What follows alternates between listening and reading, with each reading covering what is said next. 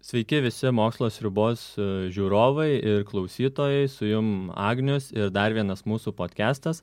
Tik priminsiu, kad mūsų galite klausytis ir savo telefonuose, SoundCloud ir Spotify programėlėse. O šiandien su mumis yra žinomas visiems, manyčiau, gamtos fotografas Marius C. Sveiki gyvi. Sveikas, Mariu. Sveikas. Malonu, kad užsukai pas mus irgi. Galbūt mokslo sriuba dažniausiai orientuota daugiau į tokius sunkiojo mokslo, sakykime, dalykus, bet šiandien irgi daugiau tokia tema apie gamtą irgi tikrai. Aš jau iškart noriu prieštarauti, biologija jau nesunkus mokslas, labą dieną. Nesunkus, gerai. Tai pirmiausia, galbūt esi vis tiek biologas, baigęs biologijos mokslus, tai irgi tinka mum kaip mokslininkas bus. Gerai. Tada pirmiausia, gal pradėsim nuo pačios, kaip sakyti, pradžios, kaip atsirado tas susidomėjimas, galbūt mokslų, smalsumas tas mokslinis ir būtent gamtos pažinimo. To mokslinio smalsumo labai nedaug buvo, kai tyrinėjai ten varlės visokias žarnas. Įdomu, iš ko sudaryta, kaip ir visi vaikai pradeda žaislus ardyti, aš gal ardžiau gyvus padarus labiau, gal vėlgi ne taip, kaip aš juos ardžiau, bet man labiau buvo įdomios paukščių rūšis, pradėjau domėtis paukščiais, paskui vabzdžiais, paskui viskuo, kas gyva, ta prasme, žinduoliais, žvėrim, ten žuvim ir ko tik tai nesidomėjau. Kodėl? Todėl, kad kaime gyvenau. Kai kaime gyveni, tu matai daug visokio aplink lakstančio, burzgiančio, skraidančio, tu iš karto įdomu, kas tai yra. Paskui atsiranda klausimas, kodėl tai yra, ir tada pradedi tyrinėti. Bet atrodo, nemažai vis tiek žmonių užaugę būna kaime, aš irgi pats nemažai vaikystės praleidau ten, bet ne visi tampa tokiais, sakykime, netgi fanatikais galbūt gamtos. Tai man su manim labai viskas paprasta. Man viena teta, kai aš ten dar ropojau ant žemės, dar negalėjau vaikščioti, aš pamačiau vieną kirmelę, aš pradėjau ją domėtis, ten visi rinko vietis, tai jinai man išpranašavo, kad aš būsiu biologas. Nežinau, ir tokio paskatinimo ir užteko. Ir jo, aš dar nelabai turėjau suprastą žodį biologas, bet jau kažkaip tai taip ir įvyko. Ir kaip toliau ir mokykloje tęsiasi tas, tik tai biologiją mokausi nieko daugiau? Iš tikrųjų ir taip ir ne. Aš biologijai buvau visiškai žalias, tai yra tiek po to, kai sužinojau universitete, tai taip, aš biologijai mokyklai buvau visiškai žalias. Man nereikėjo mokytis mokyklai, nes aš pasakydavau latiniškai pavadinimus kelis, ta prasme, paukščių pavadinimus kelis ir man parašydavo ten 5 tais laikais ir aš būdavau laimingas, viskas, man nieko nereikėjo daryti. Aš buvau neliečiamųjų sąraše. Tas yra blogai, iš tikrųjų, aš nieko neišmokau. Paskui universitete reikėjo labai smarkiai vytis ir iš tikrųjų dar daugiau reikėjo vytis jau po to gyvenime. Va dabar aš skaitau daug daugiau negu kad universitete skaičiau ir domiuosi daug daugiau negu kad bet kada. Ir dar vienas dalykas, ką aš norėjau dabar sakyti apie biologijos mokslus mokykloje. Pamiršau, paskui gal prisiminsiu. O galbūt apie tos mokslus, gal jie nebuvo tokie, kur jos sudomina? Ta pati medžiaga, galbūt vis tiek, galbūt prisiminus pačią mokyklos sistemą. Ta prasme, aš knygą skaičiau, tik tai biologinės. Man literatūros už tai nekentė manęs mokytoja ir gaudau už literatūrą 2, todėl kad pagal sąrašą literatūros aš perskaičiau visas knygas, kur buvo kas nors apie gamtą. Bet jokios nebūdavo ten anykščių šilelį skaičiau, bet ta prasme, altorių šešėlinė. Man nebuvo įdomu. Man įdomu buvo viskas, kas susijęs su gamta. Iš kitos pusės moksliškai aš labai giliai nekapščiau. Ir dabar reikia kapstyti daug giliau. Aišku, o nebuvo taip pačių ir studijų metu, tarkim, to galbūt ir nusivylimo kartais būna studijom, kurie išsirenka tam tikrą sritį ir visi po to galbūt nudreifuoja kažkokią kitą sritį ir tokio, kad tiesiog... Turėjau 2 kelius, arba į architektūrą, nes toks biški prie meno, ir į biologiją. Tai pasirinkau biologiją ir aš laimingas ir čia mano geriausias pasirinkimas gyvenime, universitetas Vilniaus, dabar reklamą padarysiu universitetui. Ta prasme, buvo pats geriausias dalykas, ką aš turėjau. Davė bendrą išsilavinimą. Ne vien biologijos. Būtent man biologijos buvo mažai, iš universitete gavau mažai. Vėlgi daugiau čytinau. Bet bendrą įsilavimą iš tikrųjų davė tikrai gerą, už ką aš esu dėkingas ir būsiu visą gyvenimą dėkingas. O pavykdavo tuos pačius biologijos, sakykime, mokslų dėstytojus sužavėtais paukščių pavadinimais, kaip mokyklų? Čia jau nebepasispardysi su jais. Ten jau reikėdavo daugiau sužinoti. Aišku, buvo mėgstamų dėstytojų, buvo nemėgstamų dėstytojų, ekologijos dėstytojos. Ką aš dabar daugiausia mokausi iš tikrųjų pats ekologijos ir žinau daug. Man atrodo, dar daugiau už dėstytoją turbūt. Nu ne, nereikia tai pasikelt. Tai tada man atrodo, iš 5 karto aš tik tai egzaminą išlaikiau. Mane prametinėjo, aš buvau pats blogiausias mokinys. O tada klausimas, kaip atsirado, kaip sakyti, ta kita veiklos dalis, fotografija? Kažkada irgi vaikystėje su broliu mes fotkindavom ir paskui daugiau atsirado ne fotkinimas, ne fotografija pati, o fotografijos tas juodasis kambarys su raudonom lempom ir juostų ryškinimas, tai ten buvo visas įdomumas. Ta pati fotografija, tai čia greitai prispaudai ir bėgiai į tą kambarį. Vėl greitai prispaudai ten visokių ožkų, šunų, bobučių kaime ir vėl greitai bėgi į tą kambarį ir žiūrėt, kaip vyksta tas veiksmas. Bet ta cheminė reakcija buvo daug įdomiau negu pati fotografija. Ir aš fotografuoju beveik 30 su kapeikom metų jau, gal daugiau. Tai 20 metų aš nesupratau, ką aš dariau visiškai. O tik tai 10 metų žinau, ką darau. Tai atsirado tas barjeras buvo tarp mėgėjiškos tikriausiai fotografijos ir profesionalios. Jo, tiesiog spaudydavau ir viskas. Žmonės sakydavo, kad fainai ir gerai. O aš net nesijaudindavau, kokia ten diafragma, aš iš viso nežinojau. Prieš 10 metų sužinojau, kas yra diafragma. Kas privertė pasigilinti į tą būtent fotografiją? Keli žmonės, Facebookas iš tikrųjų, nes pradėjo komentuoti, sako, o kompozicija ne ta, sako, tu pasižiūrėk, kad tu diafragmą kitokią nustatyti. Aš pradėjau googlinti, kas čia per daiktas, diafragma yra fotikuose kažkokie tai. Tai paskui jau suradau, kas ten yra tie daiktai, kas per dalykai ir tada noras tobulėti, nes pamačiau kolegų nuotraukas, paukščių nuotraukas, kai daro iš tikrųjų labai geras ryškes ir supratau, kad šiaip savo fotkindamas, spaudinamas autoprogramos, tu nieko nepadarysi. Ir tada jau vėl skaičiau viską, kas susijęs su fotografija, iš interneto išknisau viską, ką tik tai įmanoma, perskaičiau ir išmokau. O tada kaip įdomu būtų sužinoti, kaip vyksta visas procesas, tarkim, nuo pasiruošimo fotografijai, būtent važiavimo, ieškojimo plotų, geriausių vietų, pats procesas, kokia technika ir panašiai. Čia labai ilgas klausimas. Gal pirmiausia, reikėtų pradėti pasakoti prieš 10 metų, pradėjau fotografuoti, nes tas 10 metų patirtis yra vienas iš svarbiausių dalykų. Kai dabar aš turiu patirtį, tokia kokia dabar, tai viskas yra labai paprasta. Atskiliuos žadintuvas 3:45, 3:50 aš sėdžiu mašinoje, 5 valandos kažkiek tai minučių aš sėdžiu miške ir jau klausau, 5 valandos 10 aš pasirinku kryptį, jau žinau, koks yra vėjas, žinau, kur saulė ir žinau, koks elnės dabar konkrečiai kur baubė, ir aš žinau, kokio aš noriu kadro ir aš einu prie vieno elnio. Šiandien norėjau nufotkinti priešai saulę elnius, saulė kylant, ta prasme, kad būtų jų siluetai. Aš žinau, kad ateis 2 patinai, jie tenai bus, baubs ir tada aš juos fotkinsiu. Aš juos nufotkinau, tada žinau, kad kirtavietėje sėdės kitas patinas, pas kurį aš vėl nueisiu, aš jį nufotkinsiu, jis manęs palauks. Ačiū Dievui, palaukė. Tada norėjau kitą patiną dar didesnį suvilioti, bet nepavyko suvilioti, bet čia kada nors pavyks. Tai viskas. O kaip vyko? Čia kai jau viską žinai. Bandymai tada. O bandymai tai kolegų pagalba, prašymai, ta prasme, pasakojimai. Aš mokiausi iš fotografų, iš kolegų, kurie žino dar 1000 kartų daugiau negu aš žinau. Tai jie man pasakodavo viską apie patį žvėrį, nes gamtos žvėrių fotografijai, pavyzdžiui, ne fotografija yra esmė, o žvėrių elgsena. O apie žvėrių elgseną nėra jokios literatūros. Nemoko, nei universitetuose, nei mokykloje, niekur nėra. Ta prasme, ten moko uodegos ilgis 15 cm, kiaušidžių dydis toks, vienu žodžiu. Visiškai nereikalinga informacija. O žmonėm, man irgi tai nelabai yra įdomu. Tai įdomu kokiam veterinaram galbūt.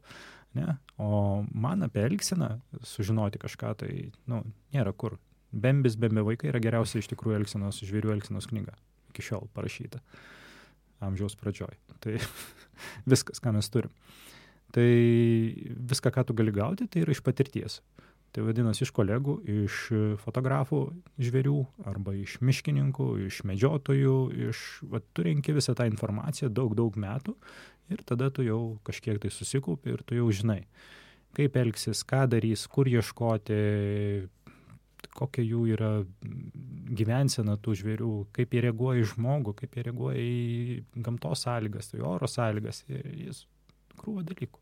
Tai būtina, kaip sakyti, prie kiekvieną kadrą norint išgauti kažkokio gyvūno, reikia būtent atlikti tą programą būtent šitam gyvūnui. Taip, kitaip tai yra tik tai visiškai atsitiktinumas, tu galėjai iš mišką vaikščioti ir kad tu padarysi gerą kadrą, yra šansų labai mažai. O kai tu žinai, ko tu nori, ir jeigu tau pasiseks, nes sėkmė yra vienas iš svarbiausių dalykų. Jeigu šiandien, pavyzdžiui, man nebūtų pasisekę, būtų tos elnius kas nors išbaidęs, jie būtų neatėję ir taip toliau, tai aš nieko nebūčiau padaręs. Tai jeigu tau pasiseks, tu padarysi. O kiek tų nesėkmių būna? Nes vis tiek gamta neprognozuojama, nuo tavęs niekas nepriklauso, tu tiesiog lauki ir tikiesi, kad pasirodys štai. Tai labai gyvūnas. Paprastai. Šiaip aš skaičiuoju, kad maždaug 30% turiu sėkmės atveju. O su elniais, tai 5 dienas važinėjau. Kiekvieną rytą 5, ta prasme, keliuosi 3, važiuoji ir nesekas. Ir 5 diena man kaip pasisekė. Pagaliau. Paprastai būna 3 diena, 4 diena. Kuo elniai tada tokie ypatingi galbūt? Ne, čia ne elniai, tiesiog nesiseka.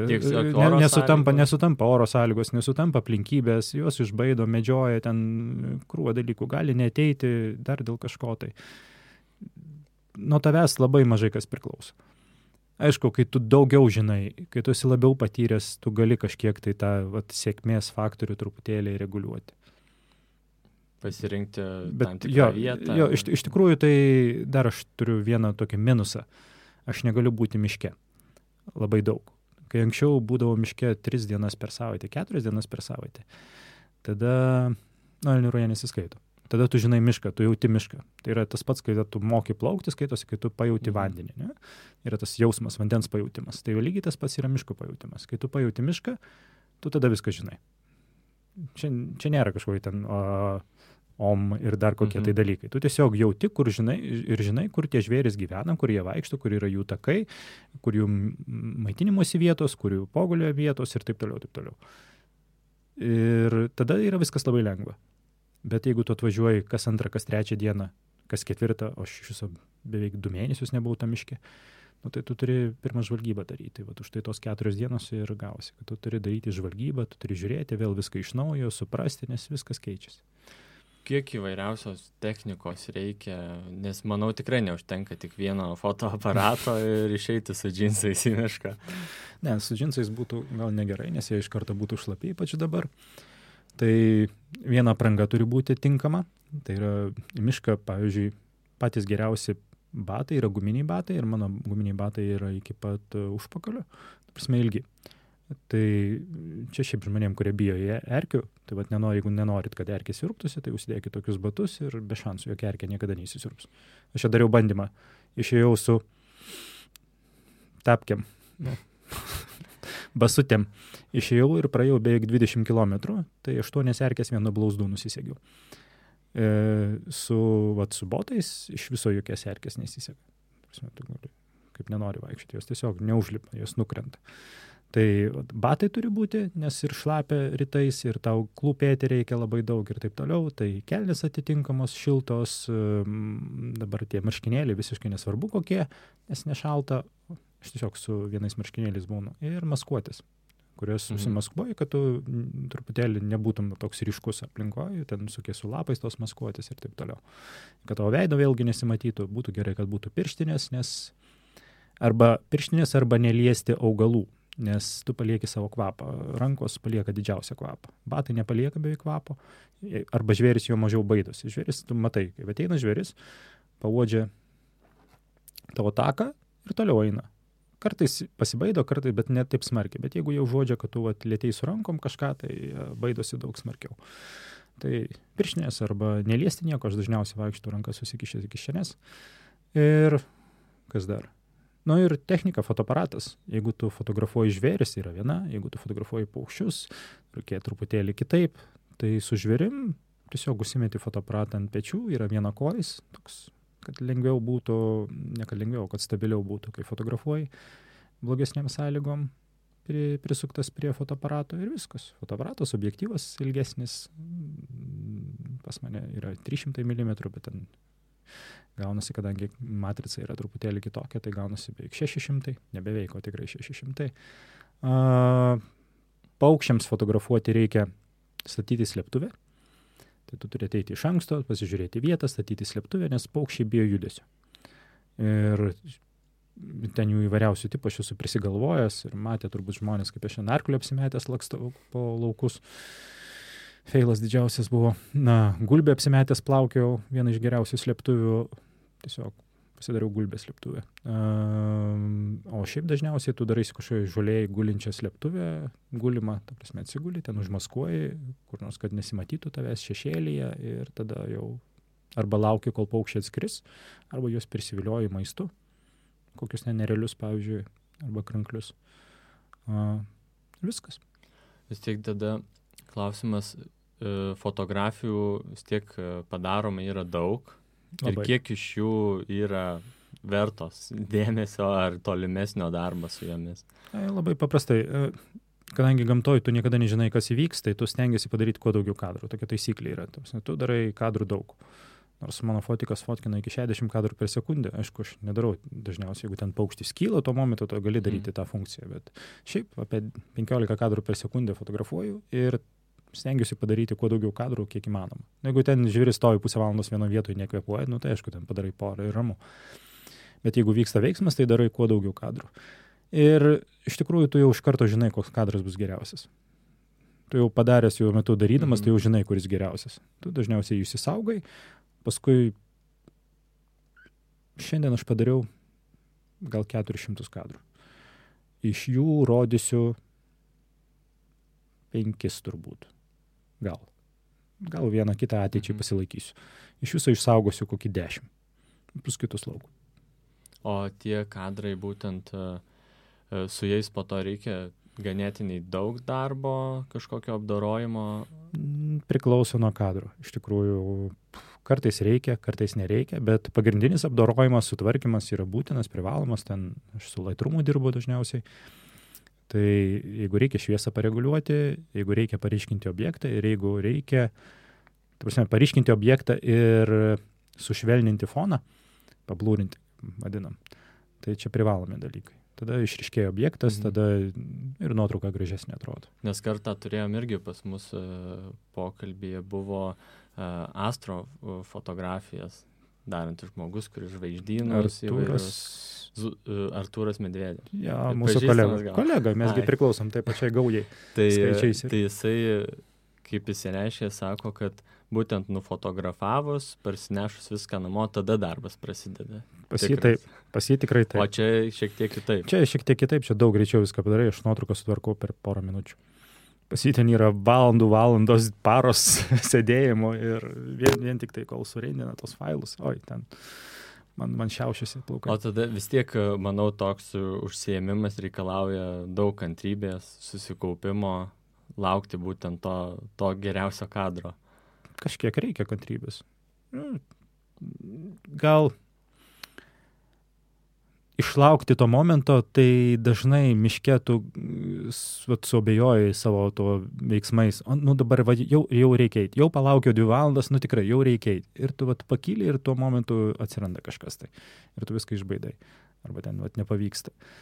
Tai kai jau palauki kažkiek tai daug, tai dar reikia palaukti pusvalandį ir tada yra tikimybė, kad kažkas tai pavyks. Bet šiaip kantrybė, kažkiek jos reikia. Man jinai yra realiai paskutiniai vietoje. Aš pasiimu, žaidžiu visokius žaidimus, jeigu ten dabar zombių žaidimą baigiau, viską laimėjau, ką tik įmanoma. O tekia kada praleisti kažkokį kadrą dėl, tarkim, žaidimų tų ar... Kai slėptuviai kitų sėdi, nebent, nes kai miške, tai dažniausiai nežaidži, ten vis tiek stebi aplinką, ten daug įdomiau viskas vyksta negu tie žaidimai. Bet kai sėdi slėptuviai, ten žiemą, pavyzdžiui, kokią visą savaitę ir niekas nesikeičia aplinkui. Turime, visą dieną, kiekvieną dieną sėdi nuo 7 ryto iki 4 vakaro ir niekas neatskrenda ir nėra ką veikti. Tai tada vat ir žaidi. Ir kartais praleidi. Nes tu slėptuviai, kai sėdi, tu nematai aplinkos, tu matai aplinką per labai siaurą tarpelį ir ten specialiai reikia pasižiūrėti per jį. Tai čia yra problema, tik tai tame. Tai slėptuvė būna tiesiog vienas matymo laukas siauras? Dažniausiai labai nedidelis matymo laukas, ir nes kad tau veido nesimatytų, kad neprasišviestų, ypač jeigu bailesnius paukščius fotografuoji. Tai jeigu tu prie pat prisikiši, tu gali matyti daugiau. Čia nuo slėptuvės priklauso. Bet realiai matymo lauką gali kažkas vykti visai kitur. Jo, dažniausiai visiškai šalia būna. Dažniausiai būna lapė visai neseniai, ten aš jau fotkinu erelius ir lapę, ir lapė man šone visiškai šalia manęs. Viską ten graužė ir įsidirbinėjo, su ereliais mušėsi turbūt. Aš tik tai girdžiu, bet nieko negaliu padaryti. Ir vat užvakar elnę fotkinau. Išėjo gražus patinas tiesiai priešais mane, aš jau nebegaliu judėti, aš tiesiog į jį susikoncentravęs ir girdžiu, kaip ateina iš šono, tiesiai prie manęs iš šono ateina jaunas, pagal garsą turbūt. Ir aš negaliu nei galvos pasukti. Girdžiu, kaip jisai uodžia mane, girdžiu, kaip jisai gąsta ir kaip pabėga. Bet aš negalėjau net sujudinti galvos, nes būčiau išbaidęs tą, kurį fotkinau. O tekia kažkokiu tai susidurti su gyvūnais, kuriozinių situacijų? Tai viena iš tų, šiaip tai gyvūnai niekada nėra manęs užpuolę, bet vienintelis atvejis buvo, kai tas pats elnis buvo sumaišęs mane su elniu ir pagalvojo, kad aš esu elnis, nes aš sukėliau triukšmą naktį, jis nematė, kas ten yra, ir dar sububė jo konkurentas, mane pakišo. Realiai, jis tada atbėgo man duoti galvą ir aš vos spėjau atšokti. Manė, kad tas kitas patinas. Jo, tiesiog aš esu patinas. Tai jis ten šoko faktiškai ant manęs, aš spėjau pabėgti. Dar mano batai ten buvo pasidėti, nes aš bridau prieš tai per griovį. Tai jis šoko tiesiai ant tų batų. Ir paskui užuodė, aišku, ir pabėgo. Jis dvokas nuo mano batų geras yra. O kitas buvo erelis ant užpakalio buvo atsitūpęs. Nes galvojo, kad aš esu kupstas. Aš buvau salelėje smėlio aukščiausias kupstas, o jis mėgstant aukštesnių tūptis, tai va, tiesiant užpakalio atsitūpė ir ten pradėjo man masažą daryti. Fainas jausmas. Nieko baisaus ten nebuvo tiesiog. Patupėjo, pamaigė ir paskui nuskrido jau prie masalo. O kaip būtent irgi paminėjot masalus, kaip prisiaukint pavyksta tuos gyvūnus prisišaukti? Tai žvėrių ten visokių tai neprisijaukinsi masalais labai smarkiai. O paukščius tai labai lengva. Tu prasme, mėsos visokios, plėšriuosius turiu menį, tai mėsos tai visokios... Anksčiau rinkdavau nuo kelio lavonus gyvūnų. Dabar nebegali, turi atiduoti medžiotojams, tai susirenki visokius kačiukus, šuniukus, mašiną ir tada nuveži mišką, tada ir pašeri paukščius, kurie tada atskrenda, nes kitaip jų neprisivilios. Ereliam žuvį dažniausiai duodi. O erelių daug susitelkia vienoje vietoje? Visai būna daugiausia pas mane yra buvę 8, 9, būna iki 30. Ir jie dažniausiai kovoja? Ir kovoja, ir mušasi, ir pešasi visą laiką beveik.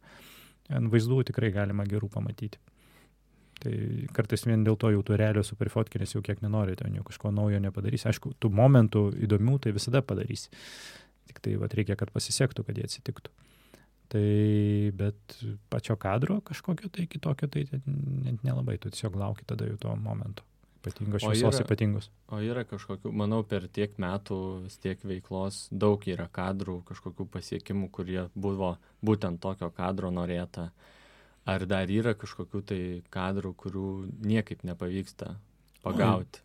Ne, tai daugybė yra kadrų, aš neįsivaizduoju, aš turbūt... Jeigu reikėtų sakyti, ar daugiau padaręs, ar dar daugiau noriu padaryti, tai daugiau noriu padaryti. Aš labai mažai esu padaręs. Fotografai yra tokie rasė, kuri niekada nebus patenkinti. Niekada. Blogiau negu merginos. Ta prasme, visada kažko tai norės. Jeigu jau fotografas yra patenkintas kadru, jis nebėra fotografas, jis kabina fotoaparatą ant sienos ir viso gero. Tai tu negali būti patenkintas. Net geriausią kadrą jau padarai, Aš norėčiau, kad akies rainelė būtų truputį pakreipta į kitą šoną. Iki tokių smulkmenų, ne? Visai ten būna.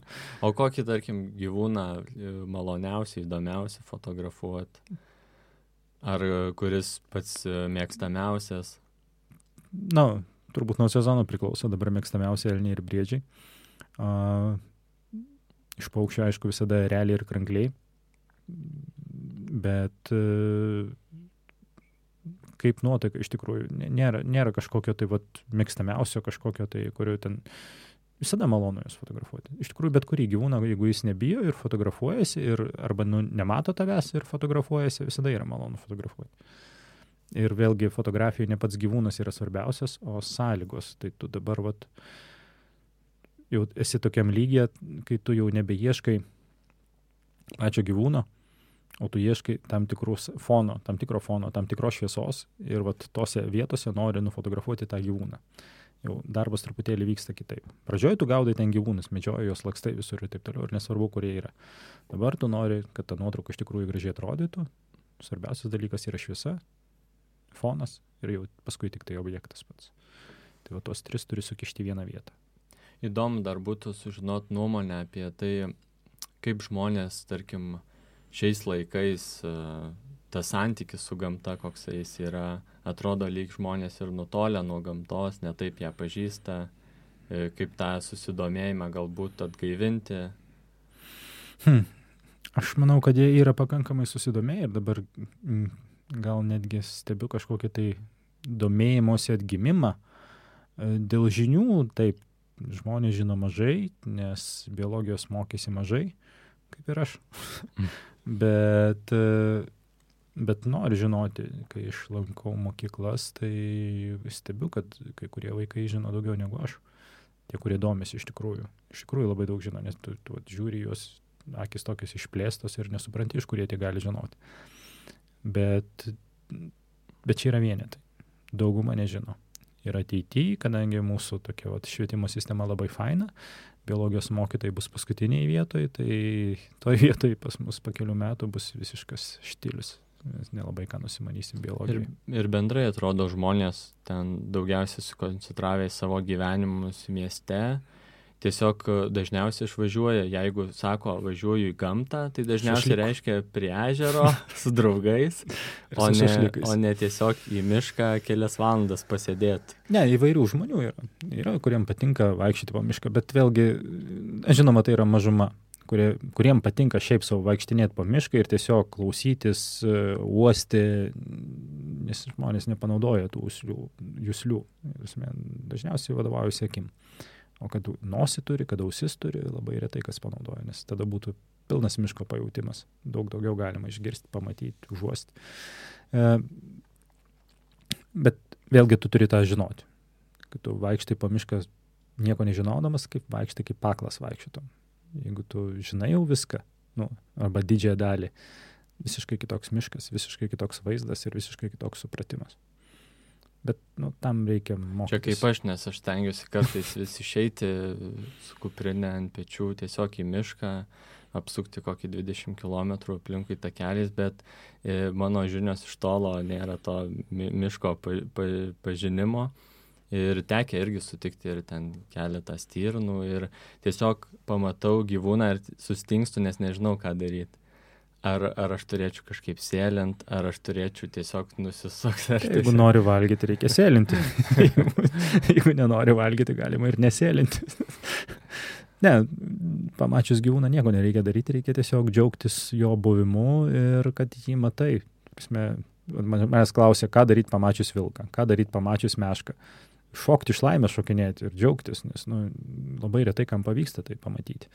Ir visiškai nereikia tų gyvūnų bijoti. Visada reikia... Klausimas, ar tie gyvūnai Lietuvoje pavojingi. Yra pavojingi? Visada reikia turėti sveiką protą. Visada reikia stebėti gyvūno ausis ir žiūrėti, ką jisai joms sako. Ausis suglaustos atgal, be 5 sekundžių gauni iš kanopos į galvą. Nes tai yra agresijos ženklas jau iš karto, kad žvėris jau puls. Tai nereikia prisileisti iki šito. Jeigu gyvūnas artėja prie tavęs, tai nėra gerai. Nereikia iš karto pulti selfintis ir bučiuoti su juo. Tai yra kaip tik tai blogai. Gyvūnas, sveikas gyvūnas, turi bijoti žmogaus. Tai yra normali jo reakcija. Mes juos išmokėm bijoti per kelis milijonus metų. Tai jie mūsų turi bijoti. Ir jie turi bėgti nuo mūsų. Arba bent jau trauktis. Jeigu artyn, tada reikia pačiam trauktis ir stengtis nelysti į kontaktą, nes gali sirgti, gali būti sužeistas, gali visai būti. Ir tai tos dalykus reikia žinoti. Niekada nelysti prie briedžio su briedžiuku. Prie vilkų, aišku, vilkų nepamatysi. Tai čia jau kitas atvejis. Lūšis visiškai žmogų nereaguoja. Meška, jeigu išlys pasirodys, tai pasirodys. Bet jeigu nenorės pasirodyti, gyvenime jos nepamatysi. Ir vėlgi, pas mus meškos nėra pavojingos, jos turi ką valgyti ir jam tas žmogus visai neįdomus. Ar mūsų Lietuvos ta gamta ir tie miško turtai yra, nes daug kas sako, kad tai yra galbūt ne tiek daug, kiek egzotiškose šalyse, ten žirafos bėgioja, liūtai ir panašiai, o mes čia, gerai, šernas, zuikis, lapė. Stumbras vienas iš tokių galingesnių galbūt gyvūnų. 5 patektų. Mūsų įvairovė pakankamai yra didelė, kaip vidutiniam platumom. Vėlgi reikia žinoti, kad mes nesame Afrika. Mes nesame atogrąžų miškai, kurio įvairovė yra pati didžiausia, bet kaip vidutiniam platumom pas mus yra pakankamai didelė įvairovė tiek paukščių, tiek žvėrių. Ten paukščių mes beveik 400 rūšių turim, žvėrių turim apie 70, aišku, didžioji dalis visokios pelės ir šikšnosparniai. Bet vis tiek. Ir tų žvėrių yra pakankamai daug. Juos galima pamatyti bet kada, važiuojant su mašina, aišku, jeigu ten anksčiau rytais vakarais važinėjate, būtent tada. Ir paukščių galima prisižiūrėti, nuvažiuoti deltą, vieną iš geriausių vietų, kur galima juos stebėti, arba ten Ventės ragas, arba Žuvintas, kur iš tikrųjų dabar gervės žiūrėti yra fantastiškas. Vaizdų yra pilna ir tų paukščių yra spalvotų visokių ir nespalvotų ir nebūtina tos tropikus važiuoti. Kada visą tai pamatytų. Norit kolibrį pasižiūrėti, drugelį pasižiūri, pavyzdžiui, kaip skraido koks nors sfinksas ir tau kolibris. O tekia galbūt fotografuoti kur nors svečiose šalyse? Tekia. Ir vėl važiuosiu į visokias svečias šalis, bet tokio džiaugsmo fotografuoti ten nėra. Smagu, bet netoks džiaugsmas kaip čia pas save, nes vis tiek savoje šalyje daug įdomiau, nes netgi ir visokius fotkinam gamtos reiškinius. Jeigu tas gamtos reiškinys už Lietuvos sienos jau nebe taip įdomu. Jeigu būtų ten koks nors baisiai retas gamtos reiškinys, taip, važiuotum, bet jau vis tiek būtų ne Lietuvoje. jau ne tas. Bet ir Kubai, ir kitose šalyse anksčiau nardydavau labai daug, taip po vandenius išplaukėjęs labai daug vandenynų. Jūrų tai yra ne vandenynų. Ten irgi daug prifotografavęs. Ir įdomu, man irgi teko porą kartų lankytis Afrikoje, safariuose. Ir ten iš karto įspūdis yra, kad tu esi svečiuose. Ir manau, ir miškuose Lietuvos būnant kartais, kai sutinki kokius nors gyvūnus, tu iš karto pasijauti svečias. Ir tada galvoju, kad tavo namai yra tik tai tavo miestas, aplinkui keliai, mašinas, kur važiuoji. O visa kita yra daugiau mažiau nepažinta mūsų visuomeniai, sakykime. Ir tai tu tiesiog esi svečias, kuris gali pasigėrėtais gyvūnais, galbūt kažkiek juos pažinti.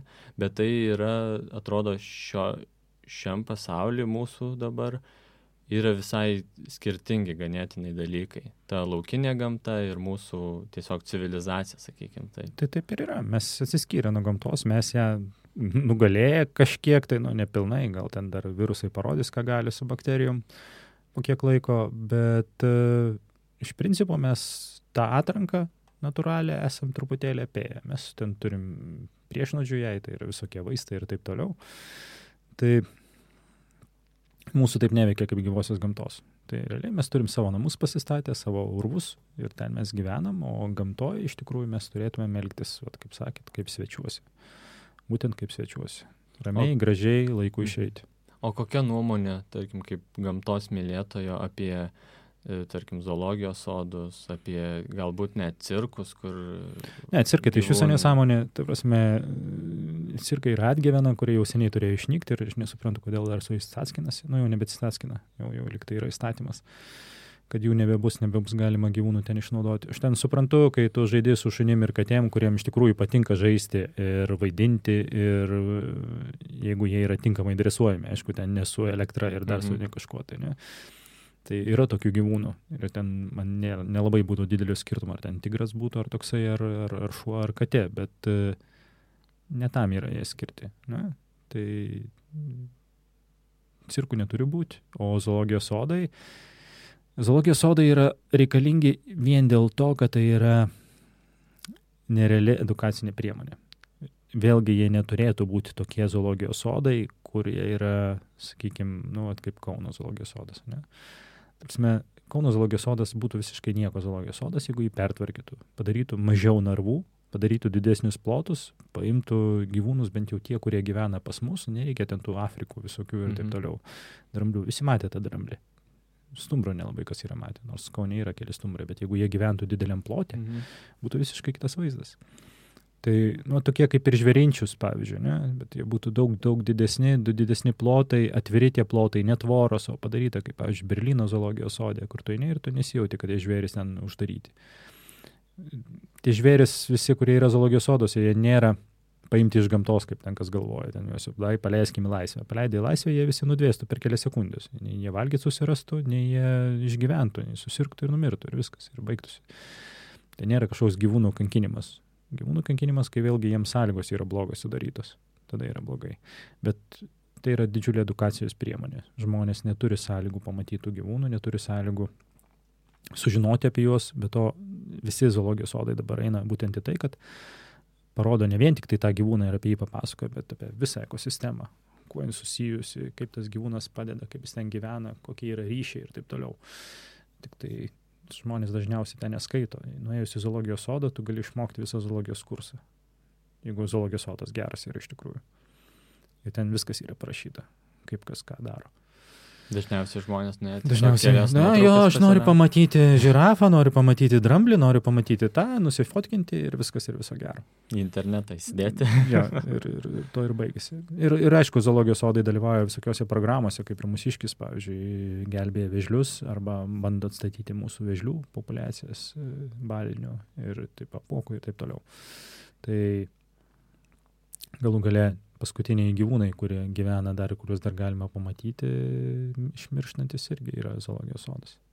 O tai galbūt apie populiacijos mažėjimus, ar jaučiasi galbūt per tiek metų būnant miške, ar jaučiasi kažkokie tai drastiški pasikeitimai? Jo, daugėja žvėrių. Vienų daugėja, kitų mažėja. Ne, visų pirma, tai yra labai smarkus pokytis dėl klimato šiltėjimo. Tai daugybė atsirado visokiausių svetimžemių rūšių. Paukščių rūšių padaugėjo Lietuvoje bijau dabar sumeluoti. Aš žinau, kai buvau mažas, tai buvo pas mus 300 rūšių. Dabar yra 400. Per paskutinius, man atrodo, 5 metus bent 20 rūšių atsirado. Traukiasi, visi eina iš pietų į šiaurę. Vieni paukščiai skrenda daugiau iš šiaurę, kiti daugiau iš pietų ateina pas mus, vabzdžiai visokie, maldininkas, pavyzdžiui. Anksčiau tik tai svajonė buvo pamatyti maldininko, dabar jie jau Lietuvoje veisiasi, dauginasi, ne? Tai vorai visokie, vapsvavoris ir taip toliau. Vabzdžių daugybė jau yra. Šakalas jau stebėtas ir užregistruotas Lietuvoje. Tai į tą pusę keičiasi dėl žvėrių kiekių ir paukščių kiekių. Paukščių mažėja. Ir būtent mažėja atvirų vietų paukščių, nes agro visi šitie dalykai, ūkiai mažina labai smarkiai tą įvairovę, nes yra mono pasėliai, ta prasme, pasėta ten viena rūšis, ten negyvena jokie vabzdžiai, jie nupurškiami ten pastovi ir taip toliau, taip toliau. En žodžiu, didžiuliai laukai, kur nėra jokios biologinės įvairovės, iškertami visi tie tarpai tarp laukų, visi krūmynai, nebeturi žvėris, kur paukščiai pasislėpti ir tiesiog nyksta. Ir dabar laukai tuštėja labai smarkiai. Tai atvirų vietų paukščių ir žvėrių mažėja pakankamai smarkiai. Miškuose, sako, kerta miškus ir už tai mažėja žvėrių. Ne velnio, miškų daugėja. Kuo daugiau kerta, tuo žvėrių bus daugiau. Turiu omeny kanopinius. Nes jiem tada yra daug geresnė mitybinė bazė. Jiem yra jaunolynai, elniam ėsti tada į tuos visokias atžalas ir taip toliau, jie lengviau išgyvena žiemą, daugiau atsiveda vaikų ir taip toliau, ir jie daug geriau gyvena.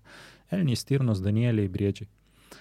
Tai vėlgi miškininkai verkia, kad tų žvėrių yra per daug, bet kuo daugiau kerta, tuo daugiau tų žvėrių atsiranda. Ir viskas. Gal pas mus per mažai plėšrūnų? Taip, pas mus yra per mažai plėšrūnų, bet per mažai plėšrūnų, todėl kad ir miškų yra per mažai. Čia toks, žmogus yra sudarkęs tą pusiausvyrą ir čia taip lengvai jos neatstatysi. Tai viena iš priežasčių, kodėl reikalinga medžioklė iš tikrųjų. Todėl, kad tos pusiausvyros tie jau žvėris neatstatys, jie tiesiog negali gyventi tą mažam plotelėje. Arba jeigu gyvena, tai ten šalia to plotelio priveža avių, sustato, sako, va, valgyk. Bet jeigu tu valgai, aš tave nušausiu. Va. Nėra pasirinkimo. O kaip būtent galbūt žmonės šviesti, kokiais kanalais, galbūt tas geresnis zoologijos sodas prisidėtų, kokios dar priemonės turėtų būti? Nežinau iš tikrųjų.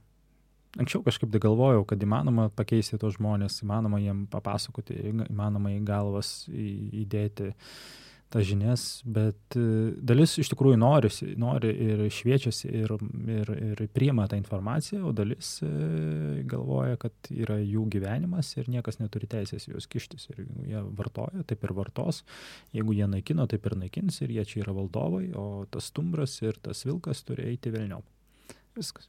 Nes atrodo, yra daug dabar įvairiausių apžvalgos bokštų, takų įvairiausių, ir edukacijų, ir visokiausių lentų, kur gali pasiskaityti ir sužinoti daugiau, bet vis tiek atrodo, tie ir takais vaikšto, žmonės su kavos puodeliu ir šnekučiuojasi ir tiesiog galbūt geriausiu atveju pakvėpuoja grynesniu oru, bet nepajaučiu galbūt tos tikrosios gamtos. Gal, bet aš matau čia toj vietoj kažkiek tai ir teigiamų poslinkių.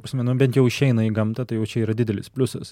Bet domisi daugiau ir tie visi nacionaliniai parkai ir regioniniai parkai, jie organizuoja visokius žygius, jie būtent tuos renginėja stendus, takus ir taip toliau, organizuoja žygius, kur žmonės dalyvauja ir dalyvauja pakankamai noriai ir kiekvieną kartą vis daugiau. Ir su šeimom, ir su vaikais, tai tie dalykai džiugina. Anksčiau tokių dalykų nebūdavo iš viso. Nebūdavo ir pasiūlos ir niekas nelabai ką darydavo. Manau, vienas irgi iš tokių pavyzdžių, dar ne per seniausiai pasirodęs filmas Sengirė, kur sutraukė irgi nemažai žiūrovų. Taip. Pats iš tikrųjų nemažai žiūrovų, bet aš kaip žiūrėjau filmą, prie manęs šone moteris užmigo ir gana garsiai mėgavosi filmą po to. Bet irgi toks... Galbūt kažkam irgi, gal kas mažiau susipažinęs gamta, gal mažiau domisi, galėjo pasirodyti gana nuobodokas filmas, bet iš tikrųjų tokie vaizdai tikrai ne kasdieniai ten užfiksuoti. Ne, žmonės nori, kad būtų Hollywoodas, nori įpratę prie tos veiksmo pripratę prie spalvų. Kažką vytųsi. Taip, jam reikia kraujo, jam reikia veiksmo, jam reikia ten, tada tipo ne gamta. Ne, gamta yra, kur buvo viena iš geriausių scenų, man pati geriausia scena Sengirėje yra kaip žiovauja miegapelė. Tai visas filmas telpa toj vienam miegapelė žiovuly. Tai visa gamta yra apie tai. O ten kažkur tai ieškoti, kažko tai kaip erelis kažką tai drasko, dar kažką tai, tai kasdienybė. Ir taip mes draskomės visą gyvenimą, o taip pat, kad ramiai pasižiovauti. Genialumas smulkmenose. Taip. Taigi, ačiū labai, kad užsukot pas mus, pasidalinti savo ir fotografijos patirtimi, ir kaip gamtos mylėtojo patirtimi būtent, ir galim tik tai paskatinti visus išeiti į mišką ir tyliai pasižvalgyti po jį. Jo, ir ramiai pabūti ir nieko nereikalauti iš to miško, tiesiog pabūti. Gerai, atsisveikinam tada su visais. Dar priminsiu, kad mūsų galite klausytis ir savo telefonuose, SoundCloud ir Spotify programėlėse. Užsukite į mūsų YouTube turinį, taip pat į Patreoną. Galite ten mus paremti ir pirmieji gausite prieigą prie turinio. Ir atsisveikiname su visais iki kito karto. Iki. Iki.